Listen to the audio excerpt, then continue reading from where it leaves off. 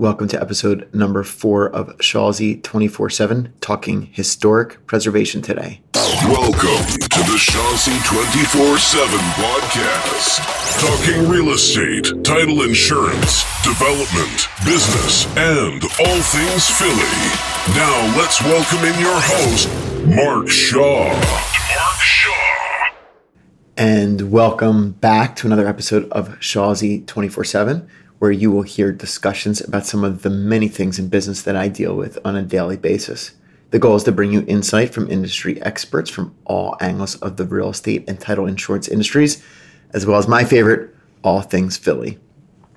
So I've been a part of many historic preservation projects, and unfortunately, for the first several, our team did not take full advantage of the many tax programs that are available for such projects.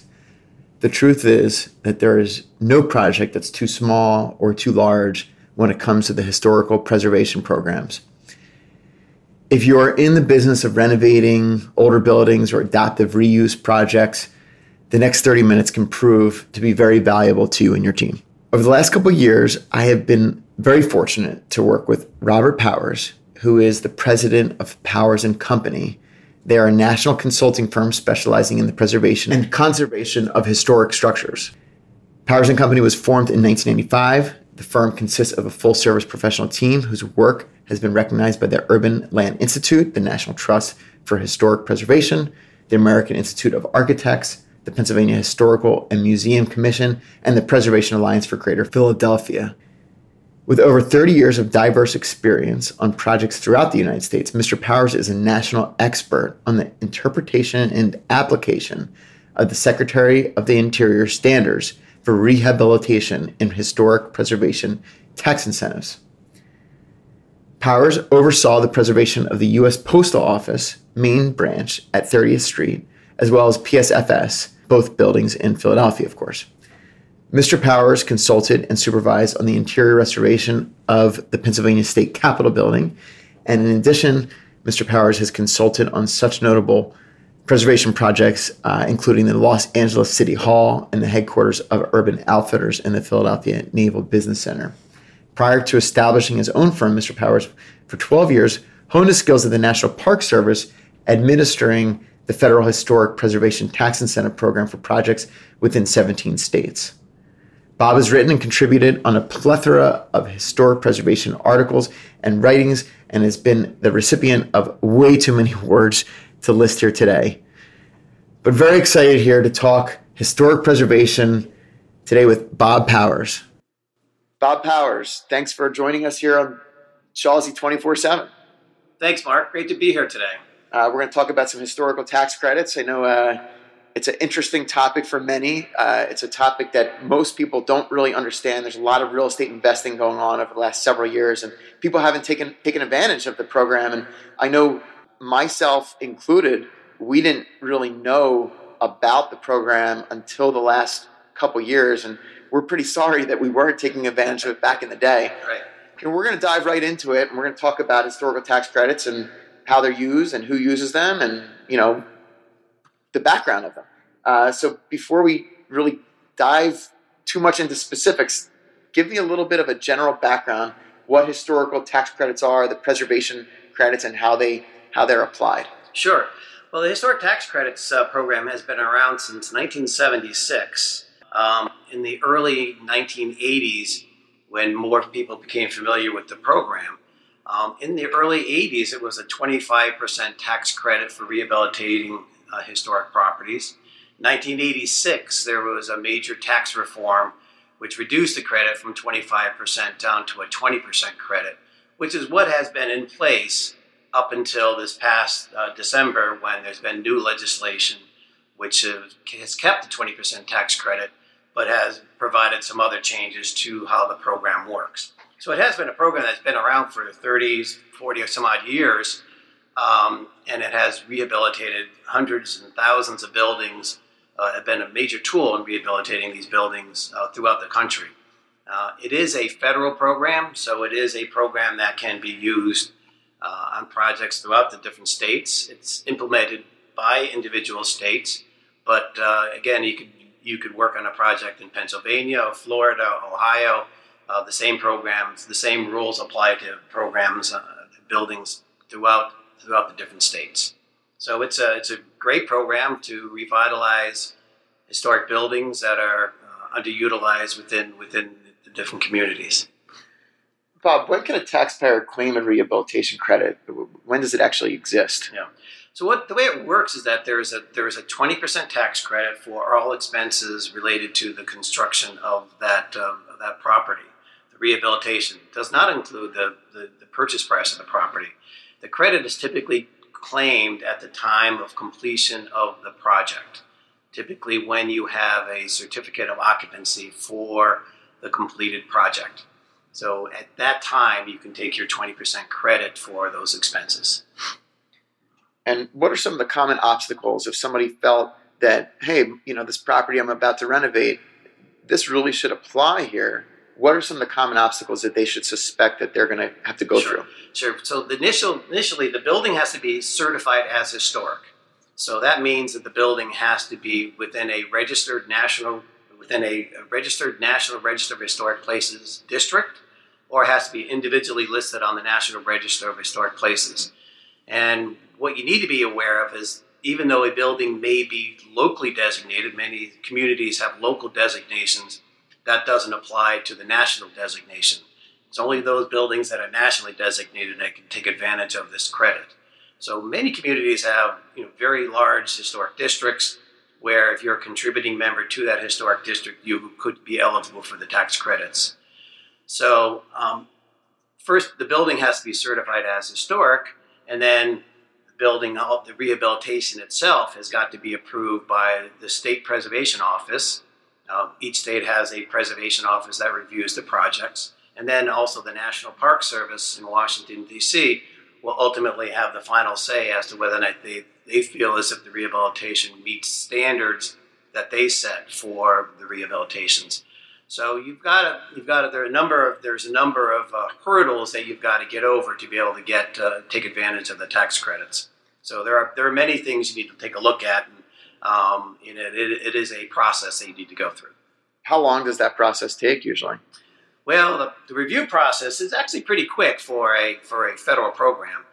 Typically, the review process is 30 days at the state office and 30 days at the National Park Service, give or take. A week here, a week there, as long as nobody's on vacation at the state office or the Park Service. Typically, you're looking at those 60 days for the review process. Okay, can you discuss for a quick minute the difference between, I know, for instance, where you're located in the city of Philadelphia, there's the Historical Preservation Alliance, and they do what is essentially considered a facade easement. Mm-hmm. Can you distinguish the two and when somebody would apply for the program that you consult on versus a facade easement? Right. So facade easement is a completely different program that is typically administered by a 501c3 program, either within your community or within your general area that can accept an easement on the property. And the way the easement works is that it's in effect the delta between the value of a property prior to the designation of the easement and the time of the easement. So whatever that delta is typically what the easement is worth. But the easement is in perpetuity. So you are committed to preserving that building, the facade of the building, or whatever the easement includes in perpetuity. So you have to be aware of that.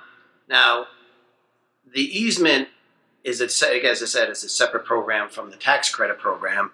And typically, you're going to either want to take the easement prior to the start of your tax credit program or after the completion of the project, because one of the rules of the historic tax credit program is that you have to maintain ownership of the property for a period of 5 years after the completion of the project. And donating the easement within that 5-year window would be viewed as a changing of the ownership. So you need to be aware of when you want to donate that easement. So you have to be aware of that 5-year window to make sure you don't get caught in a bind with the IRS. Right. Let's go back to the actual process and how the credits are applied. Give me some examples of some renovations to a property that would not qualify for a rehab credit? Sure. So again, building has to be certified as being historic. So that there's a process. There's an application process. It's called Part 1 application. That Part 1 application certifies that the building is in fact historic, that it's located within a registered National Register Historic District, or that the building is individually listed on the National Register of Historic Places. So that's the Part 1. So you need to go through that process and have the building certified as being historic. The second part is to have the rehabilitation itself approved. And there's a Part 2 application, and that application involves completing drawings of the existing and the proposed conditions of the building, taking photographs of the building, having photographs of the building prior to the start of rehabilitation. And that's a really important point, is that you have to make sure you have good photographic documentation of the property prior to the commencement of construction to show the condition of the property before any work started. So you need to include those photographs along with drawings of the building and a full narrative of what is happening as part of the rehabilitation on both the interior and the exterior of the building. A lot of times people think, oh, I just need to worry about the exterior of the building. But no, they're giving you a historic tax credit on the entire building. So you want to make sure that be aware of the fact that it does include interior features as well as the exterior. So that's the Part 2. Again, all this information goes to the State Preservation Office and the National Park Service, 30 days at the state office, 30 days at the Park Service for their reviews. And then you receive a letter back from them saying the project meets their standards, and you are approved on a conditional basis of the Part 2, because the final approval doesn't take place until the project is actually completed. So you move forward with the rehabilitation as per your Part 2 application. When the project is completed, you go back in, photograph the building, and you submit those photographs to the State Preservation Office and the National Park Service for final approval. And again, 30 days at the state, 30 days at the Park Service. So that's the process for going through the historic tax credit. I'm hoping, Bob, that the fire engines aren't going to a historical building here. Well, that may open up some possibilities for historic tax credits for rehabilitation. Let's talk about some examples of expenses, like, let's say, fencing, decks, cabinets, appliances. Mm-hmm. These are obviously expenses that do not qualify, correct? Right. I mean, credits are available to all construction-related expenses that take place within the footprint of the building. So even, environmental cleanup, new material like new walls, whatever takes place within that footprint is an eligible cost. All of those hard costs. In addition to the hard costs, soft costs are available as well. Any soft costs related to the construction activity. So architect's fees, consultant fees, lawyer fees associated with the construction would be eligible expenses. Even something such as construction loan interest would be an eligible expense. So again, those are within the footprint of the building, all of those expenses. Outside of the building, landscaping, site work, those would not be expenses that would be eligible for the tax credits. So things like chimneys and stairs and escalators, elevators, sprinkler systems, These are all qualified. Absolutely. Anything any related construction activity within the building would be an eligible expense. Now, if you are, say for instance, you're renovating for apartments, things such as kitchen appliances, items that can readily be removed from the building would not be an eligible expense. So it has to be something that would be a permanent installation within the interior of the building. I know one of the problems that my group has run into in the past are things that really they can't be preserved. I mean, they're at the point where they're beyond preservation, and they're so dilapidated. And in those situations, from what I recall, the preference is to make it the way it was and put the molding back to the way that it was, or the type of stone that was there, so on and so forth. Can you elaborate in terms of like how someone, because the construction costs are oftentimes very high in order to meet the historical standards at times. Right. Can you discuss that for a second? Yeah. So there's always that balance between how far one goes in terms of renovating the building. The Historic Tax Credit Program is a rehabilitation program. And by rehabilitation, that means that the building is going to change. It implies change is happening to the building. So the question becomes, how far does that change happen that is also going to meet the standards for the Park Service? So if there is an element that is deteriorated, the preference of the Park Service would be that it would be retained and repaired if at all possible.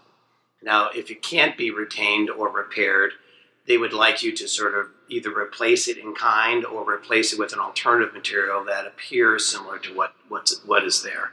So you have to go sort of room by room to sort of figure out how to approach different situations as they occur. But again, you have to find that balance as to where do you go, how far do you take the rehabilitation piece, and how far do you take the restoration piece to be able to work with your project.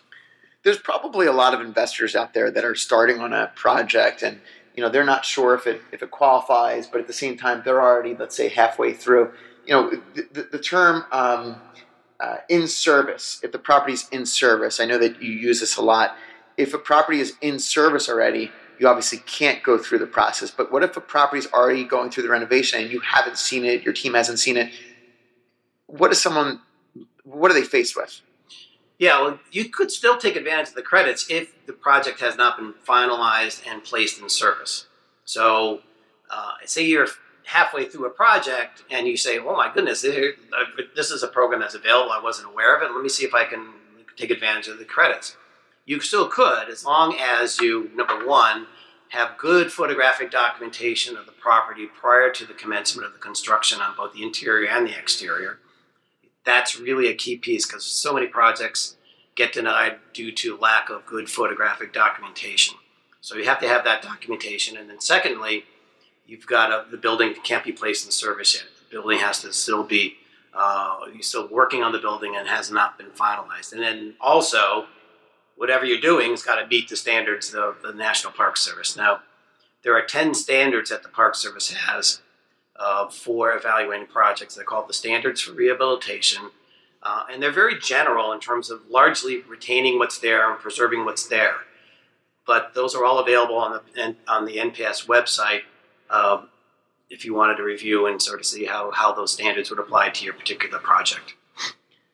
Can you talk about what in-service means? Like, I'm assuming that in-service means that people are living there, people are renting the place, or it's actually being utilized. Right. And typically it goes with receiving a certificate of occupancy for a project, whether or not you actually have people starting to live there. Now, if you have a temporary certificate of occupancy, is that a final project and you still have work going on? Not necessarily, but it's usually a certificate of occupancy will determine the place and service date. Can a taxpayer claim the rehab tax credits without receiving actual final approval from the National Park Service? Typically, the credits are taken at the time of completion of the project, and that is the usual rule. Now, if say it's a large project and you are not going to be taking the credits yourself, there is the option of syndicating the credits to a potential purchaser. And in that case, a purchaser of the credits may be willing to invest a certain amount of money into the project at the receipt of an approved Part 2 application from the National Park Service. Now, whether it's, really depends on the individual project, but whether it's 40%, 50%, 60% of the value of the credit, it's to be determined. But that is another way of getting equity into a project at a relatively early date. By essentially selling the credits. Selling the credits to another entity who is interested in the credits, correct? And that entity would probably have to become some sort of minority owner. There has to be an ownership piece with that new entity. That's right. All right, let's talk about politics for a second. Not real politics. We don't want to, have any arguments here. I don't know what your political beliefs are, but let's talk about how politics has affected the tax credit program. Obviously, the program came into being, you mentioned 1976 during the bicentennial year. Talk about that and how it's essentially changed over the years. Right. So it started in the mid 70s, 1976, and it has grown to the program it is today. Now, in the 70s, the program really wasn't very well known, and not a whole lot of people were taking advantage of the credits. In the early 80s, it really took off. Actually, I was working at the National Park Service in 1983 reviewing tax credit projects, and it was a real boom time for those credits. In 1986 was the first tax reform for the credits, and that was part of the Greater Tax Reform Act of 1986. There was quite a bit of discussion about whether or not the tax credit program would even survive that program, or that tax reform effort. It did survive, although it was reduced from a 25% credit, which is where it was prior to 1986, to a 20% credit. So there was a change in the program, but it's continued to move forward with the 20% credit. And at that point, Ronald Reagan was actually quite an advocate for the retention of the credit, and there's a great video clip of him advocating for its retention and talking about the value of the credit for revitalizing communities throughout the country. So it's actually a very interesting clip. So from 1986 until 2017, the tax credit program remained at the typical 20% level. And again, there was a lot of debate this past year in 2017 about the retention of the credit as part of the greater tax reform effort. The initial proposal by the House of Representatives eliminated the tax credit program completely, and the initial Senate program reduced it down to a 10% credit, which would have made it relatively useless to many people. Senator Cassidy from Louisiana was the lead senator who brought the tax credit back to 20%, advocated for the 20% retention of the credit, 20% program, and did offer an amendment that brought the credit back to 20%. However, the one major change that did come about with this most recent effort was that previously the tax credit could be taken 100% at the time of completion of the project. With the new Tax Reform Act, it now... This year you're talking about? Yes. As of 2018, you have to take the credit over a 5-year period upon completion. So you take 20% for 5 years. Now, if you did own your property prior to 2017, the end of 2017, 12/31/17, and there is initiation of the project in June of this year, and these are still being worked out in final legislative actions, you might be able to take advantage of the credit, 100% of the credit, at the time of completion. But that's still very much in flux as to exactly where that program and where the requirements are going to end up. And I'm guessing that any renovation project that is ongoing as of 2017 is already grandfathered in, where they can take the credits upon completion. Correct. It's more as it relates to projects that are getting underway in 2018 and beyond. So can we talk about, for a second, the 20% versus 10%, 25%? 20% of what? Let's talk about of what? 20% of the expenses that are pertaining to the preservation. Right. It's 20% of all hard and soft costs related to the construction activity of the building, as long as that activity takes place within the footprint of the building. So it's 20% of all of those costs. So if, boiling it down to numbers for a listener, you've got, if you spend $1 million, 20% of that is $200,000. $200,000 of tax credits is a dollar for dollar tax credit towards your federal income tax. Correct. Yeah, that's important to note that it is a credit versus a deduction. Mm-hmm. And again, looking at the facade easement program, that is a deduction program versus the tax credit program is the actual credit program. As a charitable donation versus an actual tax credit. That's right. Got it. Let's talk about some of the most interesting projects. We're sitting here in Bob's office, and I'm looking at some pictures, and I think I recognize a few of the moldings on the side here. The listeners can't see a ghost-looking figure that's molded into a building. I think I know where that is, but I'm not. Firehouse on Arch Street. Yeah, so let's talk about some of the really interesting projects that you've worked on over the years. I know that you're really all over the country when it comes to historical properties, and talk about some of them. Yeah, that's what's great about this profession is that we get to see some really interesting buildings in sometimes not such a great state, but that there's potential for the rehabilitation of the buildings, and you have a vision as to how they ultimately will end up. But yeah, we've worked on projects, as Marcus said, throughout the country. Projects here in Philadelphia, for instance, some really exciting projects we worked on was down at the Philadelphia Navy Yard, which was the old Philadelphia Naval Base, where Urban Outfitters has taken a number of properties that were these large industrial buildings and converted them into their headquarters buildings, which has been a really interesting projects to work on because it's a perfect use of the buildings and the way that Urban adapts the buildings to their use. So we've worked on a number of their buildings that have been great. Also here in Philadelphia, one of the landmark properties, the PSFS building on Market Street, which is a landmark international style high-rise building, was converted into a Lowe's hotel. Fascinating conversion, fascinating building. But we're also working on projects out in Hollywood, out in California, some old apartment buildings out there, which are really sort of time warps from the early 20th century. Worked on projects in Baltimore and Richmond. And so we keep busy by looking at these buildings. But what we love to do is to go into a building, and many of them, as I said, are kind of these time warps where they haven't been disturbed for 50, 60, 75 years.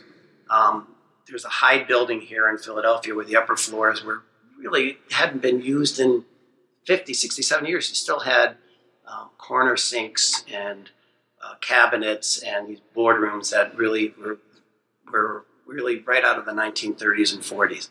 So really interesting projects from that perspective.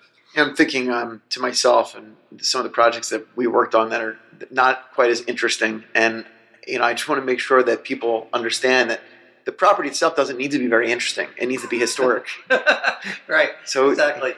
And speaking of interesting, also the cost basis, like the amount of renovations that you're doing, it really does. It doesn't have to do with the amount of renovation. You can have a smaller project and still apply. Right. Yeah, that's exactly right. I mean, and you're right, because we're now working on a lot of buildings that were built in the 1960s that are considered historic. So just because you have a building that you don't think it has to be a 19th century building to apply, the buildings that are in the 1960s now are 50 plus years old, which is the usual time, the requirement for a building to be listed on the National Register. So your 1960s, mid-century modern buildings would certainly be eligible for the credits. And one other thing that Mark brings up, one of the other requirements for the program is that you've got to meet what they call the substantial rehab basis test for the property, where in effect you have to spend as much on the rehabilitation as you did on the acquisition of the property if it's a recent acquisition. That acquisition minus the cost of the land. So the goal is that you are going to be doing a major rehabilitation and not just refinishing the floors or putting in a new kitchen or something to that effect. They want to make sure that you do a comprehensive work throughout the project. Bob, I'm thinking about it. We're located in Philadelphia, and there's a lot of history in Philadelphia. Just recently, even in pop culture, the Sixers just changed their logo to embrace the old Ben Franklin "join or die" quote, where you get all the colonies together and fight to revolt against the British. There's a lot of history here. Is there a reason why you're located in Philadelphia versus another area, or is this basically the credits are utilized everywhere? Well, Philadelphia is a great place to be based. Being on the northeast corridor between New York and Washington, there's certainly plenty of opportunities to to work in each of those locations. But I started off in Philadelphia, moving here from New York City to work for the National Park Service, working with the historic tax credits and reviewing historic tax credit projects when the National Park Service had regional offices in Philadelphia as well as other locations throughout the country. So I started my historic preservation work here in Philadelphia back in 1983. So I've been here for a while, and it's sort of a logical place to have a historic preservation-based consulting firm, just because of its proximity, as I mentioned, along the Northeast Corridor. But also there is a plethora of historic buildings here in Philadelphia and the surrounding area. So plenty of buildings to choose from. And we are fortunate to be here at the right time when Philadelphia was undergoing a tremendous amount of renovation work and a revitalization, certainly in the Center City area. So we were able to take advantage of working on a number of the properties that were being renovated at that time. So it was a good time to be here, and it worked quite well for us. Talk about it for a second, about what's happened over the last 5 years in Philly. I mean, it's I've lived in Center City now for roughly 15 years, and it's really amazing how the city's changed. Yeah, I mean, we've worked on a lot of older office buildings that have been converted into residential properties with restaurants, and really has made Center City to be a real 24/7 community where people are out on the streets, and there's a lot of buzz and a lot of happening in the downtown area. So it's been great to see that transition. It's also interesting. We're currently doing a number of projects in Pittsburgh. And Pittsburgh is undergoing the same type of renaissance that we saw here in Philadelphia for the last 10 or 15 years. And it's exciting to see Pittsburgh and the downtown Pittsburgh to be undergoing that kind of renaissance as well. As long as the Steelers don't win another Super Bowl. That's right. Well, we've got a leg up on them just for this current season. Yeah, but not in hockey. That wasn't good. We'll be back next year. Okay.